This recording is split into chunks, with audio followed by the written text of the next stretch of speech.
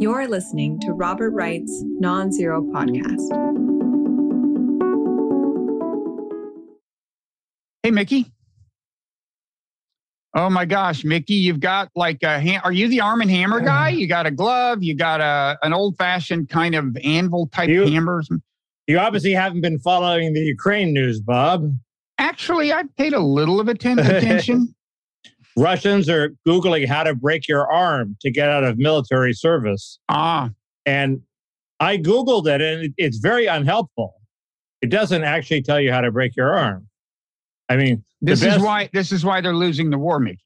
The best I could think of was to take this big fucking hammer that I found in the garden and smash my arm. But try it. I don't think I would try it. But the second best thing is to be skateboarders, because if you're a skateboarder, you will eventually break your arm. That's what you should tell them that. But I thought it would be trivializing the war for me to actually show a skateboard. Or turn it into any form of levity at all. You would never do that. You'd never try to do that. No. So my take on this Putin speech is that there's less than meets the eye. But what do you say? No, I don't think so. I think he's crossed the Rubicon. But go ahead and give me your... Oh, well, I also think it's been obvious that he probably would cross the Rubicon. So in that sense, it's not big news. But go ahead. He's done the nuclear threat before, as Friedman, the British war strategist, suggests. And that guy is a real hawk. I hadn't realized, but he is. Anyway, really? Go ahead. Yeah. Anyway, he didn't. The nuclear threat really wasn't all that new. It's previously been deployed to basically warn NATO to back off. Don't intervene. Don't send this weapon or that weapon. And this conscription thing is just like a stalemate machine. It's there was actually a note from the Institute for the Study of War, your favorite organization, saying that he actually might, if you read the fine print, he might call up 1 million people. But not 300,000. But it's not going to change the outcome of the war. It's just going to keep it going, and it's pissing off his people. So that's a good thing. Okay. But it's not the Rubicon will be a general mobilization, right? Well, but this is the camel's nose under the tent. I mean, this is the big walking through the door. Before this, no one was going to the war who had not voluntarily joined the army. Now they're rounding people up, saying you've got 2 weeks of training and then you're going into the war. Okay, I thought you had to be a reserve. You had to have had some military background. Basically, everyone in Russia has some military background, as I understand it, because I think it's universal conscription. So it's like you have to have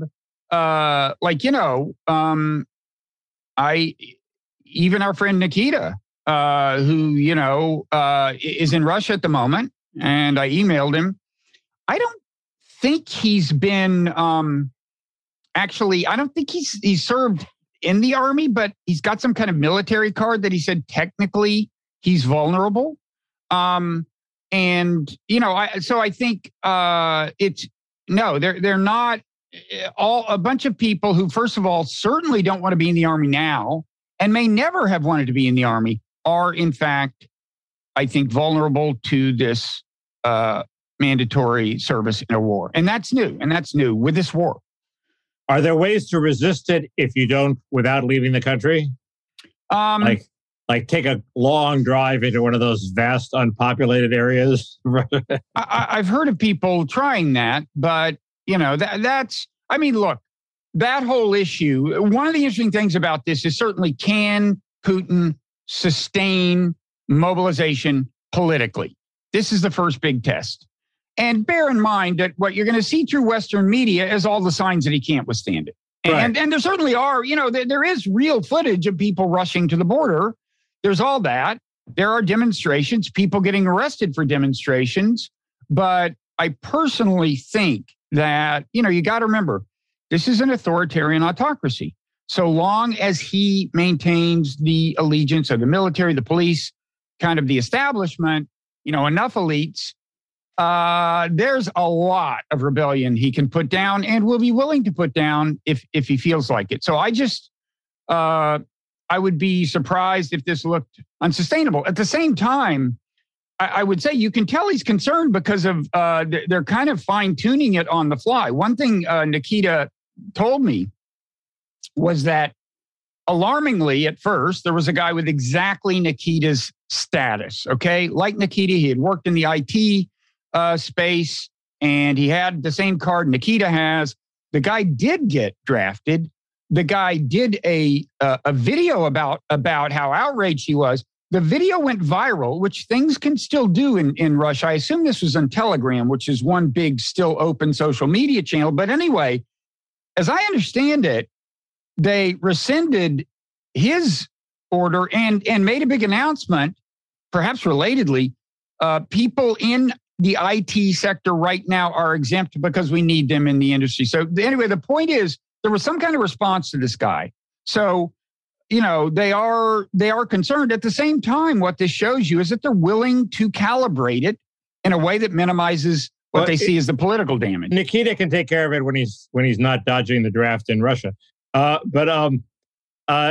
It's weird. It seems to me the obvious dynamic would be similar to the Vietnam War, where they didn't want to draft the people who hated the war. So they came up with this ridiculous score high or die regime where they gave everybody a sort of an SAT test. If you scored high on the SAT test, you were exempt. I think this only lasted for a year because it was so offensive. But clearly they didn't want to draft a whole bunch of long-haired hippie college students who were just going to cause trouble for them. And I would think Russia would be the same, except the Institute for the Study of War reported that they were actually drafting protesters, which seemed like a recipe for defeat. Oh, no, I think it's a recipe for ending protests. Well, it's both, actually. Yeah, but if they can do the first, then they have a lot fewer concerns. I think that's what I think they actually are doing that. I've seen credible reports, and I think that's a good way to slow down those protests. I guess. Anyway, it doesn't seem like it's going to change the outcome of the war. So the question is still, what happens with the war? And I got into this. I thought this weird, to call it a Twitter exchange would be overstating it. But Ann Applebaum wrote another piece saying, Putin, the regime may crack. We don't, and I said, well, why do you think something better is going to take its place? It's sort of an obvious question. Mm-hmm. And she wrote back saying, I should read it before I. Such a strange question. Sounds like you think I have some influence over that outcome.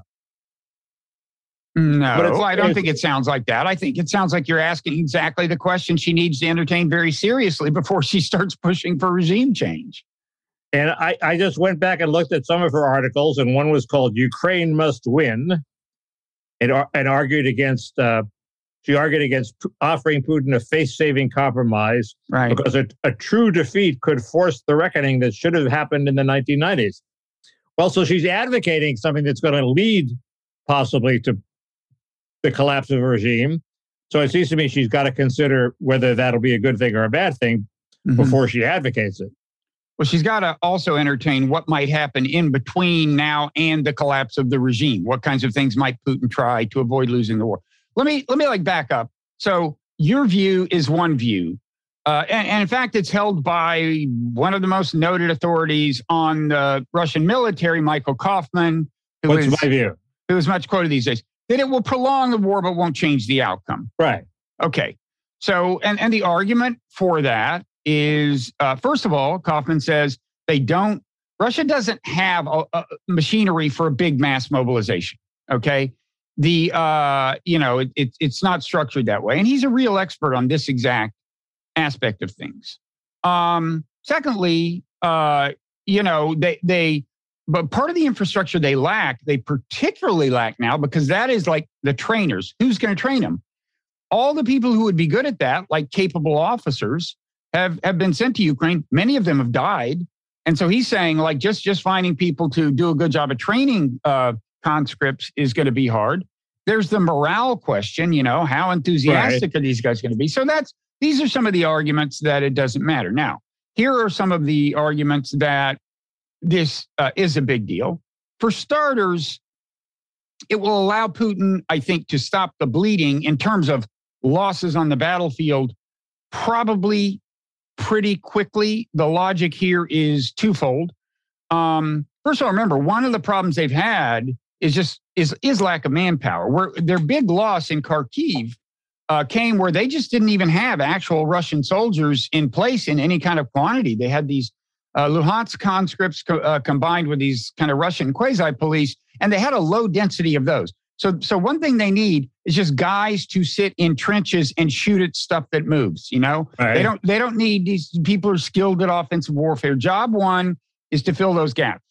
This should do that pretty quickly because, first of all, now they can do stop loss orders, which means they can say to people whose tenure was about to expire, sorry, you didn't read the fine print. And by the way, that includes these people who were paid a lot of, were getting good salaries to serve just 4, 6, 8 months. This is something Russia implemented near the beginning of the war, and they realized they had a manpower problem. It's like, come to Ukraine for 6 months, make a ton of money, then you can leave. Well, turns out now they can tell them they can't leave. That'll keep the trenches filled. The other thing is, as I said, they're just giving these guys 2 weeks training, and then they can send them into a trench. So in fairly short order, the Russians should get better at just holding the lines. And there was a good analysis in the Washington Post by a political scientist, I forget her name, but she pointed out that, this is in one sense reassuring because if you ask, notwithstanding whatever Putin said in the nuclear saber rattling, if you ask what could actually make him use a nuclear weapon, it's the collapse of the war effort. And that is now less likely by virtue of even this part of mobilization where they muster some half-assed soldiers and stick them in trenches. Okay. But that doesn't argue against the idea that it just prolongs the stalemate. If they're sitting in trenches, not advancing, then that is stalemate. Right. We're getting there. The second thing is, so this gives them. I got all day, Bob. Good. I'm very interested in this subject. So this gives them, the fall and winter, I believe, are going to be times when it's not going to be that easy for big offensive advances in either direction anyway. The fall, apparently, the ground gets muddy again, so using off-road vehicles gets hard the way it was in spring. And then you get the winter. And it's not like an Afghan winter where they just suspend the war for the whole winter, but it puts a damper on things. So you combine that with the effects of the short-term effects of mobilization, and you've, probably got Putin more or less holding the battle lines, at least something less than a complete collapse. Meanwhile, they're getting the machinery of mobilization up and running and testing the political waters. And if it turns out mobilization is politically sustainable and you give them these 5 or 6 months, I would assume that they can start feeding significant numbers of reasonably well-trained soldiers in there. This doesn't have to be the last mobilization. And in principle, Russia has a huge, huge manpower advantage. So if he can sustain this politically, okay, and now we don't know the munition situation exactly. When he bought 1 million artillery shells from North Korea, does that mean he needs them now, or just that he wants to make sure he's good in 18 months? We don't really know, and it's possible that the munitions could be a problem. But you can certainly imagine a scenario. Ukraine has taken a lot of casualties. We've got no honest numbers about this. And you can imagine a scenario where a big manpower advantage on Russia's part starts to make a difference, and they move westward, and that would not shock me. The other interesting thing about Putin's speech is he gave 2 speeches, I believe. the first one where he didn't rattle the saber, and the second one where he did and called for the conscription. He focuses on the Donbass, right. which is a heartening thing because he's, that's a potential off ramp. The thing that Ann Applebaum hates. If he makes some gains in the Donbass, he could call it a day and claim victory. So it's just not clear to me that the whole speech sort of trended in a terrible direction. It's trending. It's not a terrible direction if he stops the Ukrainian offensive. If what you want is a negotiated solution, right? Well, I don't see any signs that. I mean, first of all, it suggests that he does want to go ahead and secure all of Donetsk and Luhansk, and he's a long way from doing that in Donetsk. Okay, so that itself suggests a lot more war and him creating a situation that in itself Ukraine seems unwilling to accept, right? His complete possession, of those two provinces. What's more, right now Russia has a lot more than that. They've got the southeast as well as the east. And although you're right, he does keep saying, and I agree it's important, our main, our aim is the Donbass, meaning those two provinces. The fact is, he also said, first of all, there have been these, not coincidentally, I think, the Russian appointed leaders of 4 provinces, not just those two, have suddenly announced they're about to have referenda on joining Russia, right? And Putin embraced those 4 referenda. He did not say we will annex all 4, but it is suggestive of that. And here's the thing about annexation. If he even annexes 2, if he even annexes Donetsk and Luhansk, I mean, if you look at the nuclear saber rattling, and I wouldn't make too much of this, but the fact is, the way he put it was, he was clearly talking about nuclear weapons. He said, I'm not bluffing. We will use them to protect Russia's territorial integrity. Well, if he annexes those 2 provinces, suddenly there's a bunch of Ukrainian soldiers already violating, in his view, Russia's territorial integrity. So is that problem? There's also... What does that mean? So he's going to nuke them? I'm not saying he would, but no, I don't think he will right away. I don't think he'll think he can get away with that. It's just something to keep in mind that annexation... I mean, if the wind blows the wrong way, he blows a lot of radiation into Russia. That's not a good thing. No, well, these would be tactical nukes. But you're right, there's that. But the other thing is, once this territory is officially defined as Russia, by Russia, that gives the nationalists who have been agitating for this kind of thing, a talking point, a big talking point, and look, that is the political force. If he's responsive to any political force in Russia right now, let me just finish. What this speech tells us and what he's doing tells us is it's them. It's the nationalists. Right. We talked about this, but why is that such a bad thing? If he appeases the nationalists, that's good. That makes it easier for him to negotiate if the nationalists are on board. It makes him more unyielding. Their demands. You're right. It gives him a credible. He can point to the nationalists and say, "Look, I'd love to help you, Mr. Zelensky, but my hands are tied." He can say that. On the other hand, what the nationalists are going to be demanding is something pretty maximalist. But he's throwing them a bone. They're happy. They're chewing their bone. They won't demand more. They don't sound pacified to me. But the other thing, by the way, is a maybe minor thing is once he defines any province in Ukraine as Russian territory officially, then all the guys in the Russian army who are conscripts, they're already in the military. It's just that he hasn't been able to send them to Ukraine. He can then send them to those parts of Ukraine without changing anything else. That's another, and they're trained. They're somewhat trained. He couldn't before? They couldn't. He could not send conscripts to Ukraine to foreign territory without declaring it a war, apparently, which he hadn't done. The Russians are such sticklers for the law. In some respects, as I've said before, some of these autocracies actually are in certain respects. I mean, there are rules they feel they need to comply with. But let me just say that the most concerning thing, is that I was right. In other words, I've been saying, to the Ann Applebaums of the world, look, I would love as much as you would to roll back the Russian aggression as far as we can. All the way even before February 24th, even, further than that, all the way to the Russian border. Great.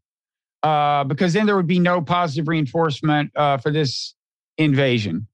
But, realistically, you get anywhere near that goal, and Putin starts considering it an existential threat to his regime. And I think what Putin's speech and what he's done says is, in fact, I think his last line of the speech was, if you translate it, a lot of people miss this. The last line was, Bob was right.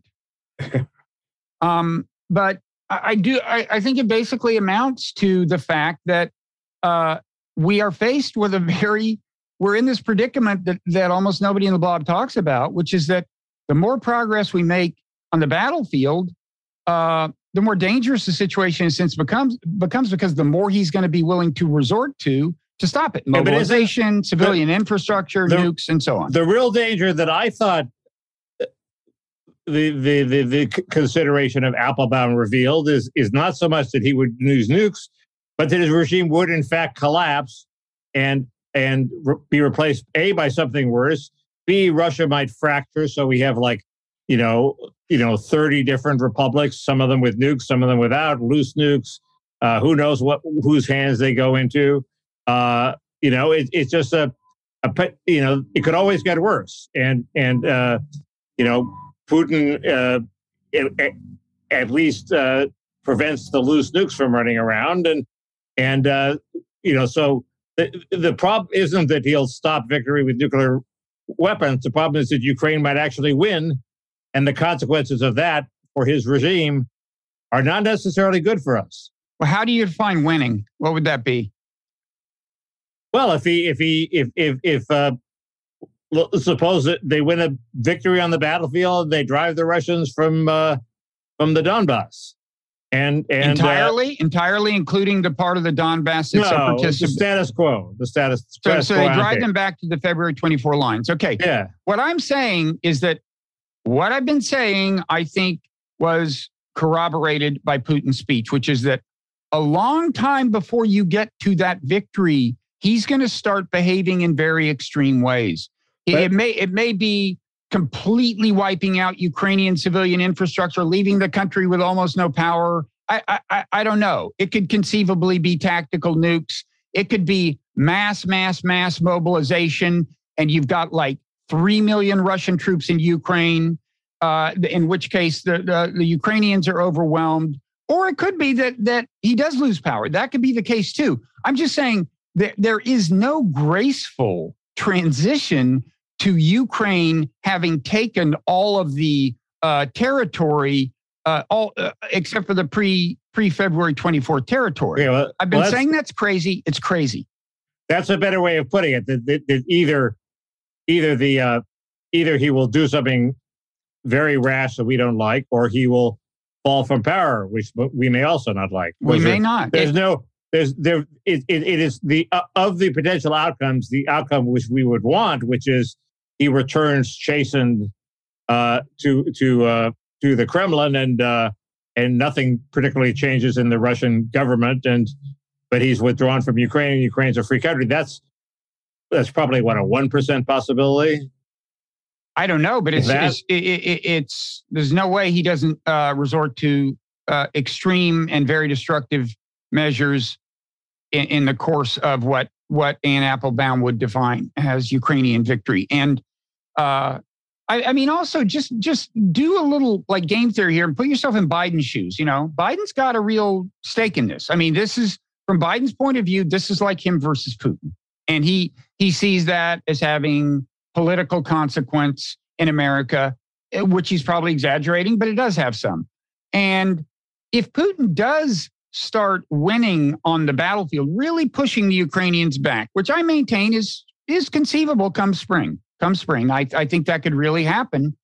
Could happen before, but and by the way, look, anything could happen. It's war. Who knows? But I think it's certainly conceivable that could happen. Well, what is Biden going to do? He's probably going to start providing Ukraine with even more sophisticated weapons. He's the guy who pulled out of Afghanistan. He's capable of tucking tail and not being macho about it. So there's at least that hope. This is a different situation. That was a long-standing stalemate. He didn't think you'd have the fiasco upon withdrawal that you had. This would be Biden, you lost. And at least that's the way the blob and the people on MSNBC would treat it. And that's what he cares about. But he wouldn't have lost. The Ukrainians would have lost. Well, in terms of American politics, he would see it. You think he's going to be running for re-election, or the Democrats are going to be? Do you think they want to run on a war platform? We went to war in Ukraine. I think. Well, first of all, I think they're not thinking clearly, and they think, like Ann Applebaum, that there's some graceful victory scenario, and there's not. And I think they would much rather have the graceful victory scenario, or we held the line and then there were peace negotiations, then the we lost Ukraine scenario. I think they consider that politically a very bad thing.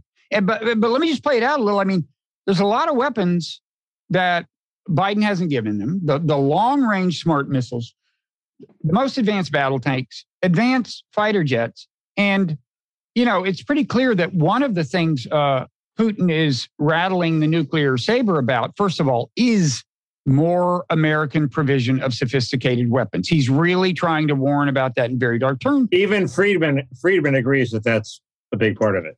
That's what he's talking about, Putin is? Friedman thinks it's largely directed at stopping that, yeah. I agree. But the incentive for Biden, if Putin starts really winning, there's going to be a lot of pressure on Biden to amp up the weapons. It becomes a bigger, and all of these weapons make it easier for Ukraine to take the fight into Russian territory. The chances of escalation regionally grow, leave aside nuclear weapons. Glenn Greenwald came up with a very good quote from Obama from a few years ago, where he said, look, the people who are advocating us to send aid from Ukraine should admit that we are willing to go to war for the Donbass. We're not. And so why won't Obama call him up and lean on him and say, Joe, you don't want to do this? I don't think Obama has any leverage, and I don't know if that's still Obama's view. And I think Obama would acknowledge that, look, you're in this situation now. I wouldn't have sent them the weapons that we started sending them in the Trump administration. He chose not, but Obama chose not to. And that may have been well, I think it definitely did make the invasion more likely. Putin talked about it a lot. But I don't know. Obama doesn't have any leverage with Joe. And if he does, I advise him to use it to convince Joe not to run again. Well, that seems to be happening anyway. They asked Nancy Pelosi if about Joe running again. She said, Joe performed a very valuable service. He beat Trump. The rest, I don't know what happened. I mean, people are sending. I mean, even Biden is sending hints he's not going to run again. It's 90% obvious he's not going to run again. I don't agree that he's going to bow out gracefully. Let me say one more. It's not President Newsom's fight. He'll be willing to pull back. One more quick Ukraine point before we move to. No, Ukraine is topic A. Topic one. I just want to say, I think what bothers me is the dynamic we're seeing now with the mobilization and the more extreme. This was all envisionable. Like either Russia, back before the war, when we chose not to even discuss the issue of NATO with Russia, which means we weren't willing to seriously negotiate. And that's been well established now by top-ranking State Department official who said as much and said it proudly, by the way. This was all, the basic dynamic we're talking about was kind of in the cards. Either Russia is going to just seize Ukraine, get what it wants quickly, or to the extent that Ukraine can successfully resist, you're going to wind up with the dynamic we've got, which is that there's There's no such thing as graceful, I mean, even graceful in the normal military sense with lots of carnage, Ukrainian victory. Well, what about an ungraceful, what about a messy negotiated, we haven't discussed that. Why isn't that a lively possibility? A messy negotiated cessation of hostilities. Anatol even has a piece in Responsible Statecraft advocating that. I talk about it a little in today's Non-Zero newsletter. But even he admits, A, at this point, diplomacy is a long shot.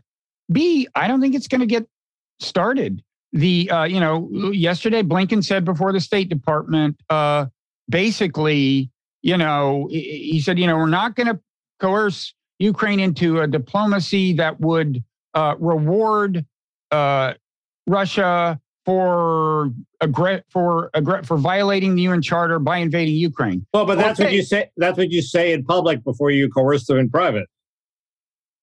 Maybe, but I will say this: before the war, you would not. If you had cut a deal, that would have been politically painful for Biden. I know, because the MSNBC hawks would look at them askance at cocktail parties. It'd be a very painful few weeks for Tony Blinken. But the fact is, if they had tried to cut a deal and been able to, that would not have rewarded Russia for violating the UN Charter. It would have rewarded them for massing troops at the border. That's regrettable in itself. But they didn't even try.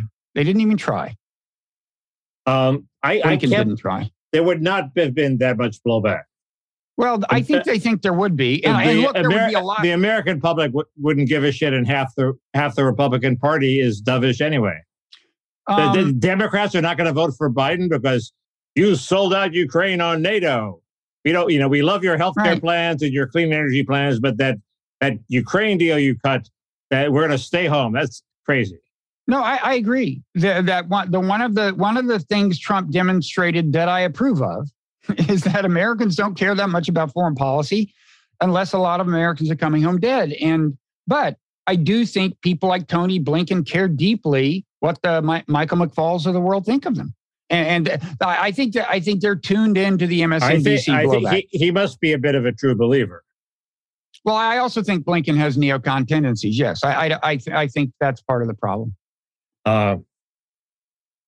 Anyways, do they care what Ann Applebaum thinks of them? Yeah, I think they care. I think they care. I think they do too. I think Ann Applebaum is one of the people at the cocktail parties. Yeah, they care what the Atlantic says about them, and the Atlantic, of course, is being edited by somebody who's gravely misleading journalism and helped get us into the Iraq War.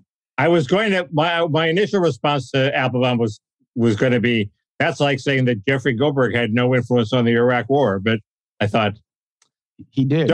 Don't play the Iraq card yet. No, I'm holding in a reserve, Bob.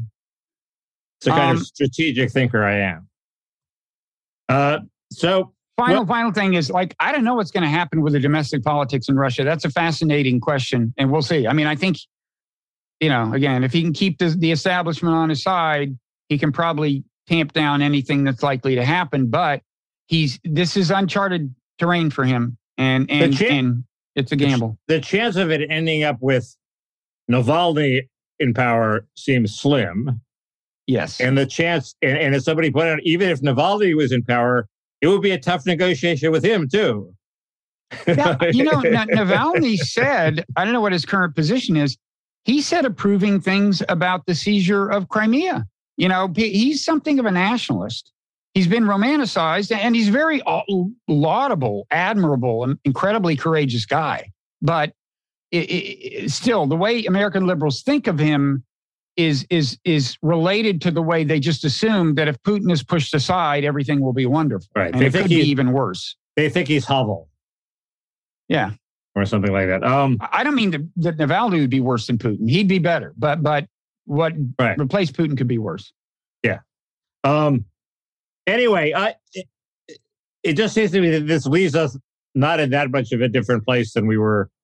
Well, in the next few months, I agree. I think the main difference is that Ukraine is somewhat more likely to make, overwhelming breakthroughs on the battlefield. Still a chance. They're making progress in the vicinity of, what is it, those two cities in Luhansk that Russia worked hard to take. The Ukraine is getting closer to that. if there are going to be negotiations, it's going to be after the winter, right? I mean, well, actually, one thing everybody's waiting to see what happens over the winter. One thing Anatole Lieven said in this piece in Responsible Statecraft is if Putin annexes these provinces, especially all four, it's over for meaningful negotiations. The point is, Putin is not going to negotiate away what he's defined as actual chunks of Russia. Right, but the negotiation would be you keep the four provinces and you stop there. That's a negotiation.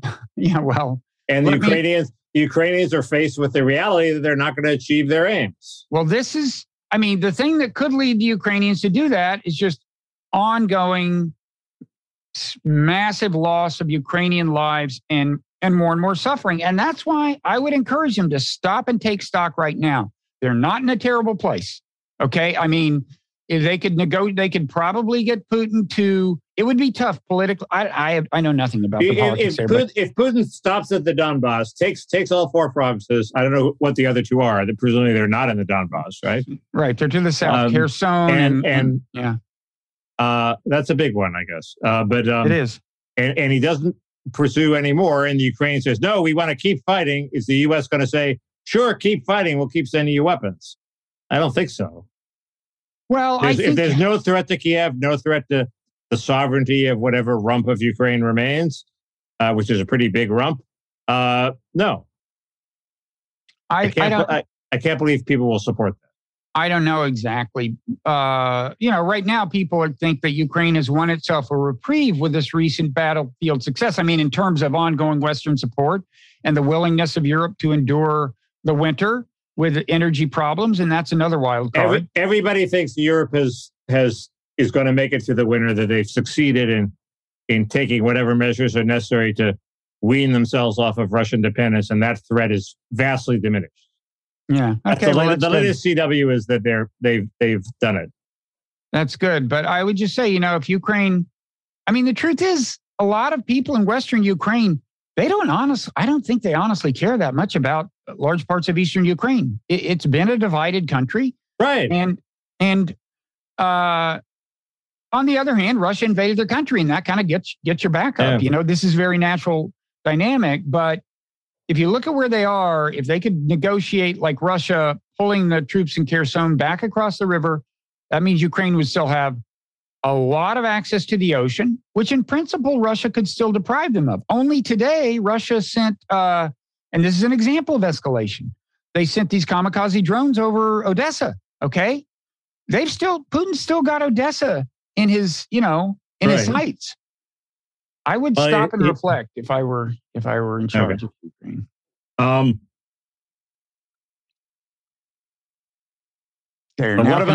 What about Martha's Vineyard, Bob? I'm joking. It seems like a small thing in comparison. Well, it doesn't. It's. I don't have any new thoughts. I don't like the sight of these people being used as props. I assume. This is working well politically. Although the other argument that the Democrats are now making is it was so good for these immigrants that it's encouraging more immigrants to come to the border from Latin America, because now they think they're going to get a plane ride to Boston and Martha's Vineyard and New York City. You can't have it both ways. Either it was like a horribly oppressive thing. It was still using them a bit as pawns. I think that happens all the time in politics, and it was overwhelmed by the fact that it put immigration back on the map. It was successful. Immigration is now an issue. NPR did a big story on immigration now. The establishment has dropped strategy one, which is ignore the problem, and they're going to strategy two, which is find ways to deflect about it. Oh, these people they're fleeing communism. You're not against people fleeing communism, are you? That's sort of the deflection number one. Or it's like Trump's fault, or it's Abbott's fault because he's busing them to places they want to go. Dara Lynn's analysis was actually pretty sober. She's she's not on my side of the immigration debate, but she says, look, if it got them closer to where they wanted to go, it helped them. If they want, they picked it up, they showed them a map, it showed them where they were going to go. If they voluntarily went there, if it got them closer to someplace they're happy to be, it was not a bad thing for them. And they got a couple of good nights sleep on Martha's Vineyard. We could all use that. Nice this time of year. I don't know. My question is, again, I don't approve, but my question is it working for DeSantis politically? I assume it is within the Republican Party. I assume it makes him a more formidable rival to Trump. Right. And that's my big point. Instead of, if you really thought Trump was a horrible existential threat to democracy itself, which there is an argument to that effect, you should appreciate DeSantis. DeSantis is the most obvious, the last best hope to stop Trump is DeSantis. Well, the last best hope is to beat him in the general election and have a Democrat in the White House. That's a pretty big risk, though. It's much better to take him out in the primary. And there are all sorts of polls showing it's a very close thing whether Trump beats whoever the Democratic nominee is. Depends on who it is. I mean, they don't know. Well, he soundly beats Kamala, and he sort of ties Biden. But you should anyway. Can I just stop and say, DeSantis is not the threat Trump is. The anti-Trumpers should be for DeSantis. They should not be bashing DeSantis. That's my point. And it's very revealing and troublesome that they do. Instead, they bash DeSantis. It shows they're in the bashing authoritarian business, and they will never stop. They need an enemy because their income depends on it. First of all, let me say that a randomly selected Democrat, not just politician, a randomly selected Democrat, like just pick him out of the phone book, would probably have a better chance of beating Trump than Kamala or Biden. So the fact that now I grant you they both have a non-trivial chance of being the candidate, so it is worrying that Trump could beat them. But it's not hard to pick a Democrat who would be favored right now, at least pretty heavily against Trump. Well, yeah, but if it's like Gavin Newsom, once the voters get a look at him, Trump will win. He wouldn't be my choice. Okay. Again, Chris Murphy, remember we heard it first, folks. He's the Trump killer. He can bring America together. But the on the DeSantis thing, I have some sympathy for finding him abhorrent, because the fear is, there is a scenario where he's the worst of all worlds. If you're an anti-Trumpist, because he fuses the actual ideological part of Trumpism, which if you're an Trumpist, you oppose. I know you don't, but he fuses that. But that's not the argument. The ideological part of Trumpism is not an existential threat to America. Okay, but I'm not done. Supposedly they fear is the existential threat to America. Okay. Well, okay, but he fuses that. Well, he fuses that with another creepy part of Trump, which is authoritarian tendencies. Now, this is more conjectural. People will say, wait a second, he was also in the Army. He served as a judge adjutant general or whatever they call him. And his job was to make sure that the rules were obeyed. And he seems to have done his job or something. I don't know. Temperamentally, he is authoritarian. He's a bully. He's right, and worst of all, he's much more competent and capable than Trump. So, we've had bullies elected to office before. They're not necessarily an existential threat. The key, the litmus test is, do you think if he lost the election, he would take Trump-like measures to overturn the result of the election with fake electors or alternate electors or whatever? And I don't think so. You know what I find reassuring is if he said, the fact is Joe Biden did win the election, which any sentient, rational person who really wants to look carefully at the evidence knows. If he said that, I'd relax a little. But he's not saying that, is he? I don't think he's saying it yet, no. Oh, you think he's going to say it? When's he going to say it? After he gets the nomination, obviously. Look at this guy. I don't think so. Look at this guy in New Hampshire. Turnout. Look at this guy in New Hampshire. He cares about turnout. He's a hardcore Trumpist. The first thing he said the day after he won the nomination, practically, is, Biden won the election. I've done more research. He said, I've done more research and I've decided that Biden won the election. We'll see. And you can't, it's like you can never be 100% sure that Biden won the election. They were pulling out all the stops. Maybe it's some funny business going on. So it's sort of ludicrous to demand that they assert 100%. I'm certain that Biden won the election. But I'm not 100% certain Biden won the election. No, but it's not hard to say, to just go case by case and say, I know a lot of Trump supporters think that this shenanigans went on at State Farm Arena in Atlanta. But the fact is, we have video of the whole thing. It just didn't happen. You're wrong. A responsible politician could say that. You could say that. If DeSantis doesn't know that, he's definitely not qualified to be president. I don't know that. Do we know that? Oh, totally. Okay. They literally have nonstop video. There was a camera in place. We know exactly what happened in State Farm Arena. And we know why. If you took a little excerpt of it, it looked like they were doing some funny business. A reporter, the officials in Georgia took at least one local reporter who, God bless him, had the patience to sit there and watch all fucking 24 hours of it and reported on it. And anyone who wants to can watch it. This box they pulled out from under the table just sort of sat there. Here's what happened. I mean, if people have forgotten, they decided, for some reason, they were closing for the night. Okay. And I forget whether there was something unexpected or whatever. So they said, okay, folks, we're going to shut down the counting for the night. Camera's still rolling. All this is on video. And they have some open boxes of ballots. They put them under the table. And the things, the things called suitcases or whatever, those are just the little trolley things that they or dolly things that they use to move these big boxes. Okay. And they leave the room, they turn out the lights, and they get a call that they're in communication with their authorities.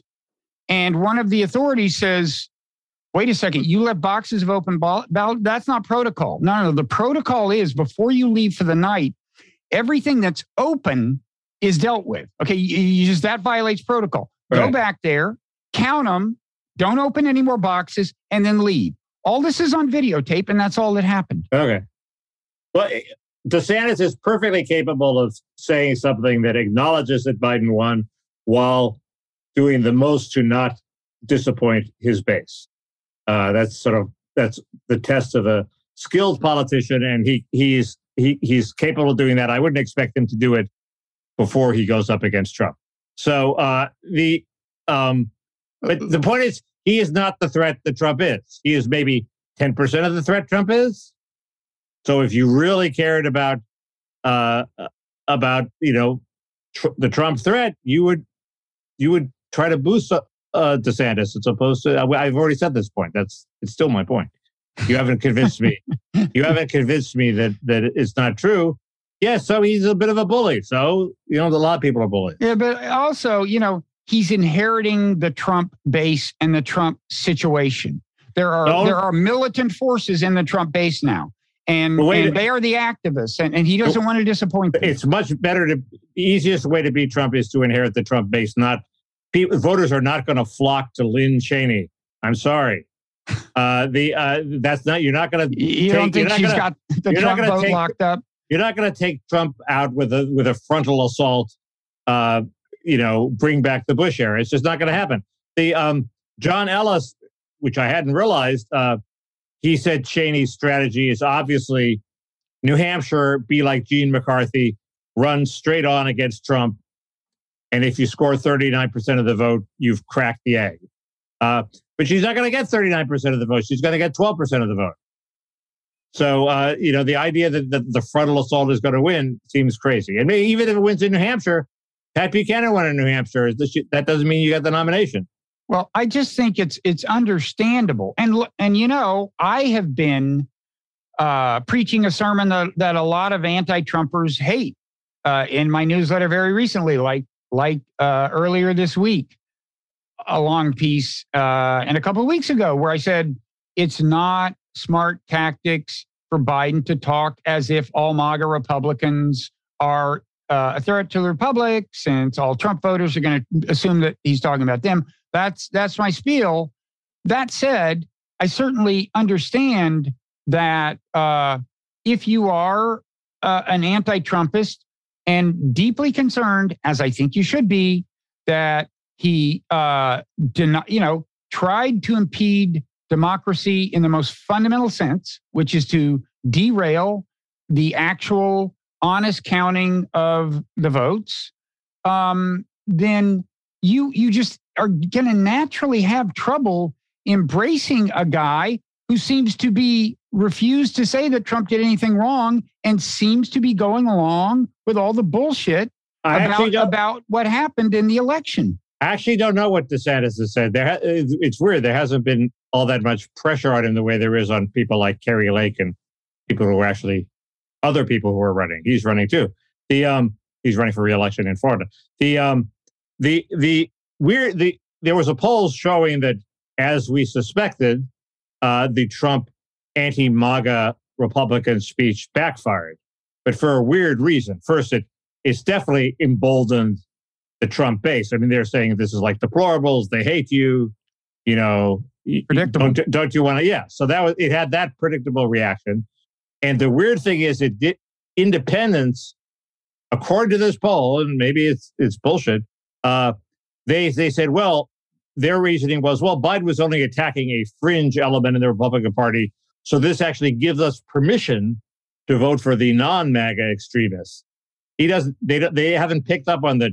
That Biden was saying that Kevin McCarthy is a MAGA extremist. Okay, Biden was trying to tar the whole Republican Party. Apparently, he failed to do that, so he failed to move the independents, into the anti-Republican camp. So it's a net win-win for Republicans, and you don't see him talking about it that much anymore, do you?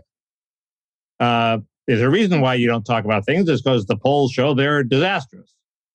So, good. I hope he's learned his lesson. I hope he doesn't come up with a better strategy in the next 90 days. I also think, just more vaguely, there's a lot of people who are just sick of all this shit and are hoping things will die down.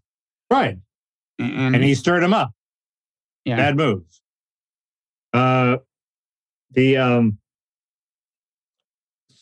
By the way, are you excited about the election in Italy? It looks like you may have a Trumpist victor, right? I know so little about. There's so many different Trumpist parties there.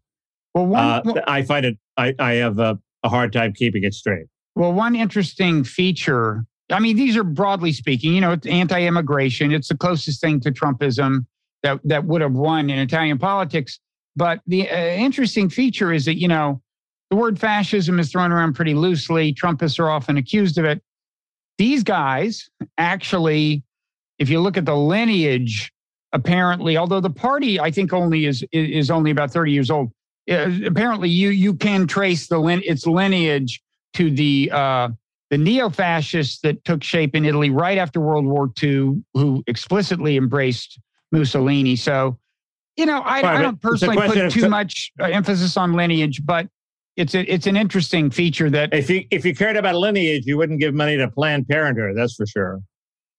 Well, I don't like. So, that's why I didn't think like Jonah Goldberg's book. What is it? Liberal fascism. I thought was maybe interesting, but not that. The argument just isn't that consequential. I mean, it may well be that people called progressives were in favor of eugenics, but if progressives today don't embrace eugenics and in fact aren't even aware that any progressives ever did, it really doesn't matter much. Is that his argument? I thought his argument was better than that, but I'm sure he got into that aspect of it. That's a classic example of an ironic twist in the course of the lineage of. But I would have thought his argument was that liberal remedies tend to corporatism, and they do. There was a big one coming down the pike today, which is the plan to protect the media against the Facebook and Google giants by basically organizing the media into a cartel that can bargain for the whole media without violating the antitrust laws. And apparently they argue it's worked in Australia. Well, but maybe it works, but it's corporatist. It's saying, okay, you two big boys, you're the media, you're the eyes and ears of society. Google, you're the social network of society. You two big aspects of society, duke it out. And if you're a little media person, you might get squeezed out. So it provides the statutory basis for saying, okay, and we're going to give all sorts of special privileges to the people who are in this media cartel. And people like you and me who are just independent operators, freedom of speech doesn't really mean what it means for the big boys. Wait, who would they be negotiating with? The media cartel? Google and Facebook. Wait, who is the media cartel? That's a very good question. Is how you define the media cartel, but presumably it is the established media. You mean, I don't get it. Who's negotiating with whom here? The New York Times, the Wall Street Journal, and and I don't know how they could make it a lot more palatable if they opened it up to lone bloggers and people like that. But I don't think we would have a lot of leverage in that coalition anyway. But they will want to cut a deal that fucks over the little guys. What are they negotiating over? I don't quite know. It has something to do with reduced leverage from ads. And Matt Stolla has a big piece where he attempts to explain it. I didn't have time to read it. I didn't understand it when I did. But it supposedly it takes away a lot of the leverage that Google and Facebook has to basically bankrupt all the media. Now, why do they want to bankrupt the media? Isn't that killing the thing that's giving them free content? I don't quite know. But they want to keep it on life support. Supposedly they tried it in Australia and media flourished. So, anyway, it's whether it's good or bad, it is corporatist. And I don't think Jonah says that liberals are fascist so much as they are taking giant steps toward the economic model of fascism, which that is. I actually think a lot of his argument was historical, like, Woodrow Wilson's authoritarian side and all that kind of thing. Yeah, okay. Well, I should read the book before I talk about it again. But anyway. You're rooting, just to summarize, you are rooting for the fascists in Italy. Can I put that on Twitter? Oh. No, sorry. You can't. I don't know enough. But I'm certainly rooting for, if there's a restrictionist immigration party that takes up opposition to the EU's. So the EU's position on immigration is very similar to the position on Ukraine, which is like, we know what's best. We're going to teach these racists a lesson, and they pursue that even in the face of what looks like them being clobbered in the polls. Mm-hmm.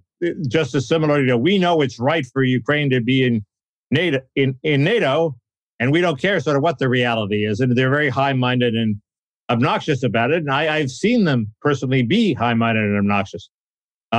So it's a sort of similar mindset, and they need a large attitude adjustment.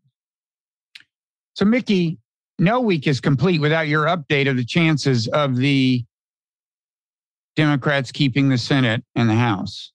Well, it's weird. Real Clear Politics gave one more seat to the Republicans, so it's 47 to 46. It seems to me it's entirely now dependent on Georgia, where I have zero faith in Herschel Walker's ability to beat Warnock. Isn't he ahead in the polls? He's like 1% ahead in the polls. He wisely lowered expectations for the debate by he literally saying, I'm stupid as shit. Isn't that what he said? He was one step away from the full lower, which is, let's face it, I'm a moron. He didn't say that. He said I'm not smart, I think. He said I'm not smart. So I'm a poor old country boy. A very smart thing to do. A very smart thing to say. Brick. Yeah. A very smart thing to say. But he's tied in the polls. Now, even if you assume the polls are wrong and he's really 3 or 4% ahead in the polls, that can be wiped out by a bad debate performance. So I have no confidence there. And the other one is Pennsylvania, Oz versus Fetterman. Now, Fetterman is sort of reeling in that, it's pretty clear his mental state is bad. And, if he doesn't show up for the debate, that'll be very bad. And if he loses the debate, that'll be very bad. Although, Oz may overplay his hand. But he also turned out he hadn't paid taxes. They had to sue him to get their taxes in his city, of which he was the mayor.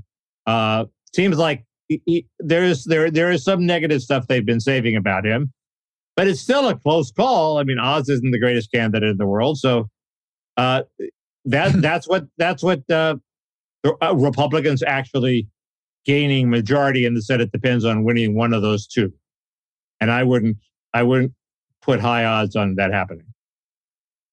Of the Republicans winning either Georgia or Pennsylvania? Yeah. Well, chances have got to be over 50% if you do the math. Anyway, it seems to me, just looking at the map, that's what it comes down to. If they lose both, then it's a tied Senate, same status quo as it is today.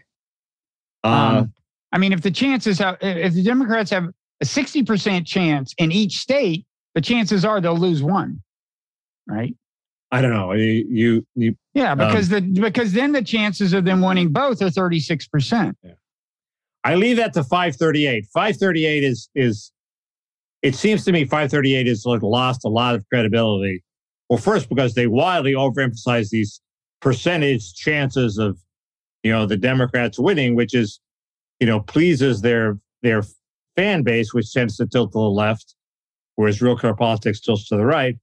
But also, you have to really dig to find out what the actual polls are. Then when you get to what the actual polls are in 538, they include this outfit, Center Street, which apparently is a total left organization that doesn't really do polls. They sort of infer the polls from the answers to other questions, and they have no business being part of your average. Yet they include them as part of the average that goes into the calculation of these percentages. And that, I think, is worse than real clear politics, including Trafalgar, which is also included in 538, and Rasmussen, which maybe not. But those are two Republican-leaning polls that do skew the real clear politics average toward the Republicans. But, as even Ed Kilgore admits, Trafalgar has been right. They may be an organ of the Republican Party, but they've been right. So not always, but most of the time. So I just think that real clear politics is while you have to discount it, it's pro-Republican, is more credible than 538 at this point. Well, I've always thought that the betting markets are actually better than people give them credit for being. And I'm alarmed to just at this moment Google Betfair and see that chances of a Republican majority are deemed to be higher than chances of a Democratic majority, although the chances of a... What do they mean? In the House or the Senate? This is the Senate. But what do they mean by no majority? There's always somebody... They mean Democratic control? No majority means status quo, yeah. Well, in that case, then then they're betting that the Democrats will retain de facto effective control. Okay, good. Right. Whew, that was close. The one thing that Biden has done, which is like nobody has called him on, is that has been effective, is releasing the oil from the Strategic Petroleum Reserve, which clearly seems to have an effect in lowering oil prices. And he totally got away with it. So every president from now on, faced with the rising oil prices, is going to dip into the Strategic Petroleum Reserve. I don't know if it's such a bad idea. There's still a lot of oil there, and we can refill it pretty quickly. So I would think this is a pretty defensible use. I mean, if you accept the premises Biden would lay out, there's a war of tremendous principle going on, and that's the reason that we face this problem and so on. Yeah, I'm not going to disagree. I just think it's now. It's going to be. I mean, it's politically convenient for sure, and politically motivated, but. Yeah, it's one step away from him being able to manipulate the Fed rates, which he can't do. So it's the next best thing. We haven't talked about... we better hurry. What is it? Well, Biden keeps saying he's going to defend Taiwan. And I it seems... Tell me why I'm wrong. Why isn't that a defensible thing to say? He's not saying we don't have a one China policy. We think Taiwan and China will eventually be part of the same country. They are part of the same country. We just think it should happen peacefully. And if China tries to do it by force, we are going to defend Taiwan. The answer, which actually can be found in today's Non-Zero newsletter, where we summarize a piece by Stephen Worth. And the answer that's given is that if you reserve the right to, if you say the idea of strategic ambiguity, the traditional U.S. position of saying we're certainly not ruling out coming to Taiwan's aid militarily, but we're not guaranteeing it. The idea is that you're supposed to present some deterrent to China without emboldening Taiwan in a way that could get them to be more provocative toward China than you'd like them to be. That's but the clearly, Biden has assessed the situation and decided a little more deterrence is in order because China is being more aggressive.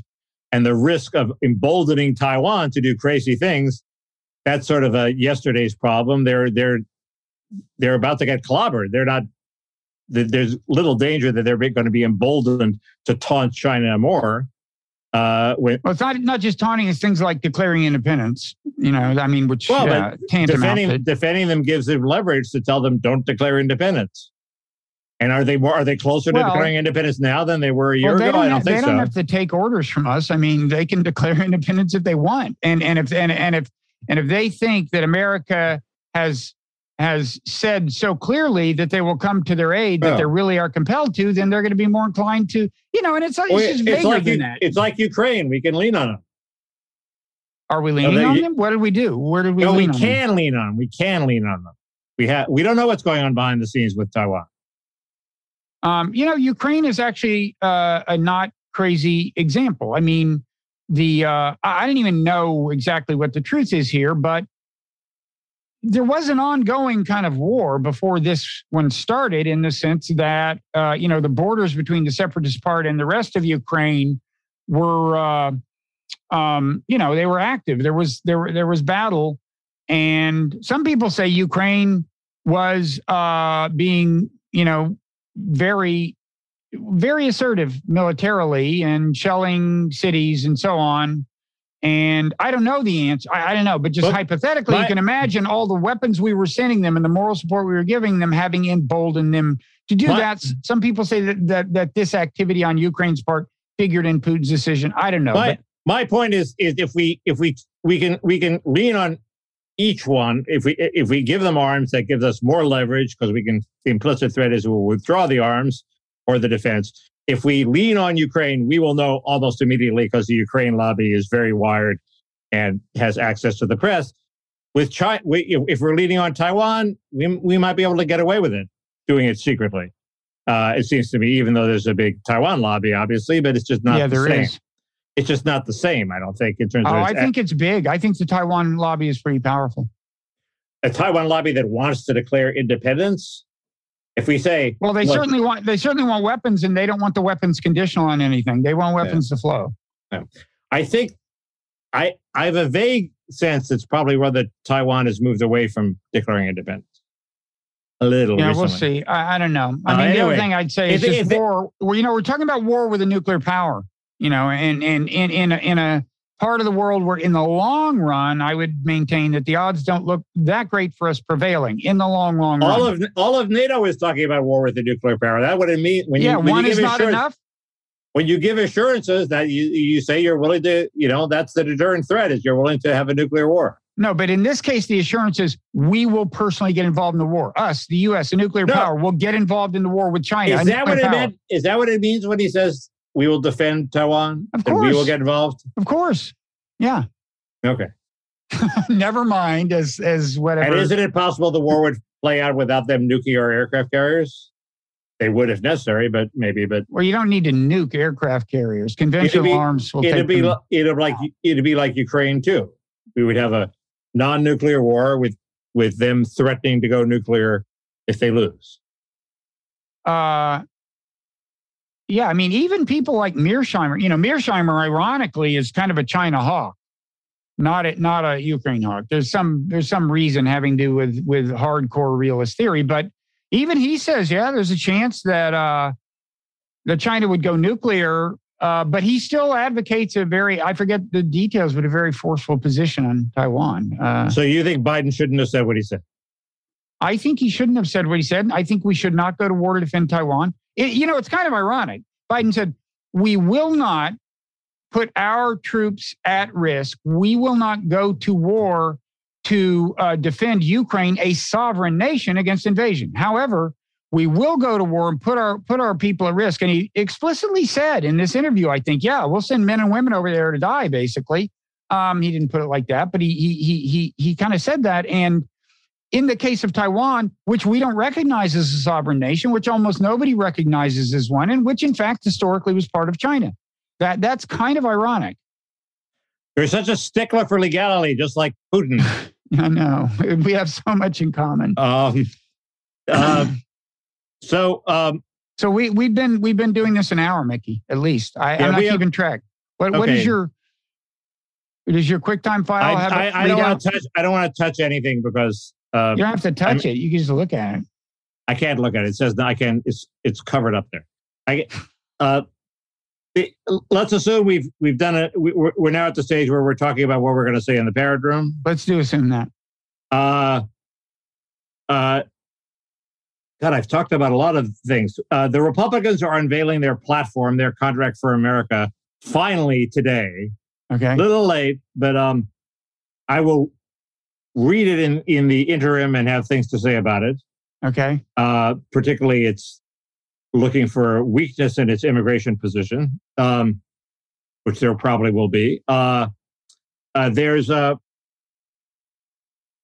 National Conservative Conference finished up in Miami, and there's a piece by Josh Hammer on what national conservatism means, and there's a statement of principles they issued on what national conservatism means. It turns out does not mean nothing. So I want to talk about that. There's one thing that seems very important to them that just sticks in my craw. There's Mark Benioff, who is the head of Salesforce, threatening to withdraw businesses from states that aren't woke enough for him, or that trample on gender rights. That's four, isn't it? Oh, and the fourth is Larry Summers interviewed Nick Eberstadt on why men are dropping out of the labor force, why they don't go to work, why compared with other countries, we have a low percentage of young males of prime working age who are out of the labor force. And he said, this should be a major topic of academic discussion, for which he got a lot of ridicule, saying, Larry, it is a major topic of academic discussion and popular discussion, and maybe you shouldn't have stood by while we had the China shock, which caused a lot of this. But when you actually think about what's causing it, I managed to get myself all confused, which is always a good thing. And that's the treat that lies in store for people who tune into the parrot room. Correct. Witnessing confusion. Good. I'm on board. I'll do my part. Okay. So those are my topics. Now, don't forget, Mickey, I assume you finished watching the movie Breathless. Oh, I did. Yes. But I haven't read the commentary on it. Oh, you don't have to read the comment. But anyway, I've read up a little bit.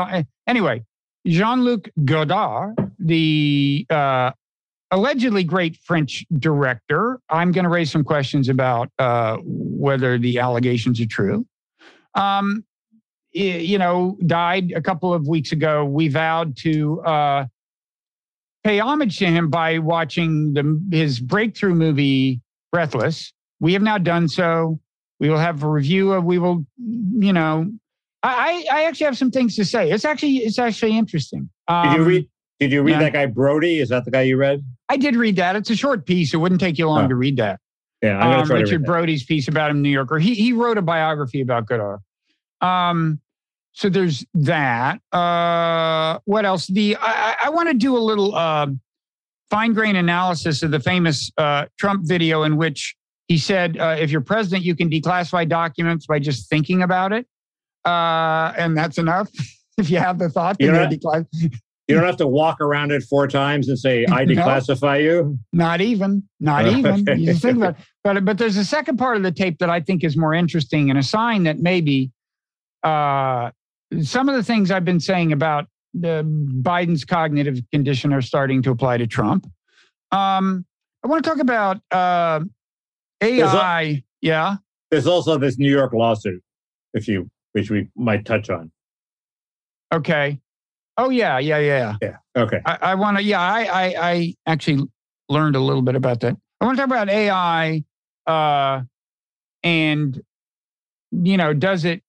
will our robot overlords stick us in gooey cocoons like in the Matrix or whatever else they may do. But more than that, I want to talk about whether AI has cognitive empathy. I've thought about this. I have heavy thoughts. I don't know. I can't really think of anything else. There's some good comments by the commenters that we'll address. Oh, the aforementioned Nikita, who at this moment is in Russia. Where he went back to Russia. He left, went to Armenia after the invasion, went back to Russia to get married. He remains there for the time at this moment, at least. Anyway, if you want to see some of Nikita's great art, you could go to the Parrot Room at patreon.com/Parrot Room, because he did the illustration there of Bob and Mickey.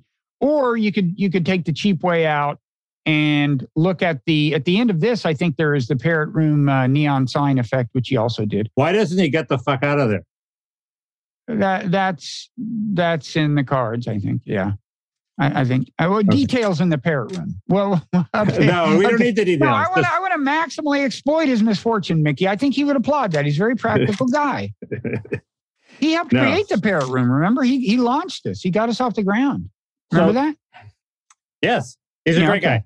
So he has a better solution than this. Yeah, he doesn't plan to break his arm. There's another way.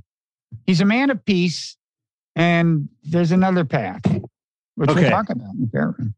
Okay. So we'll see you and the parrot. Speaking of the parrot. As a Buddhist parrot, yes. Okay, we'll see you there.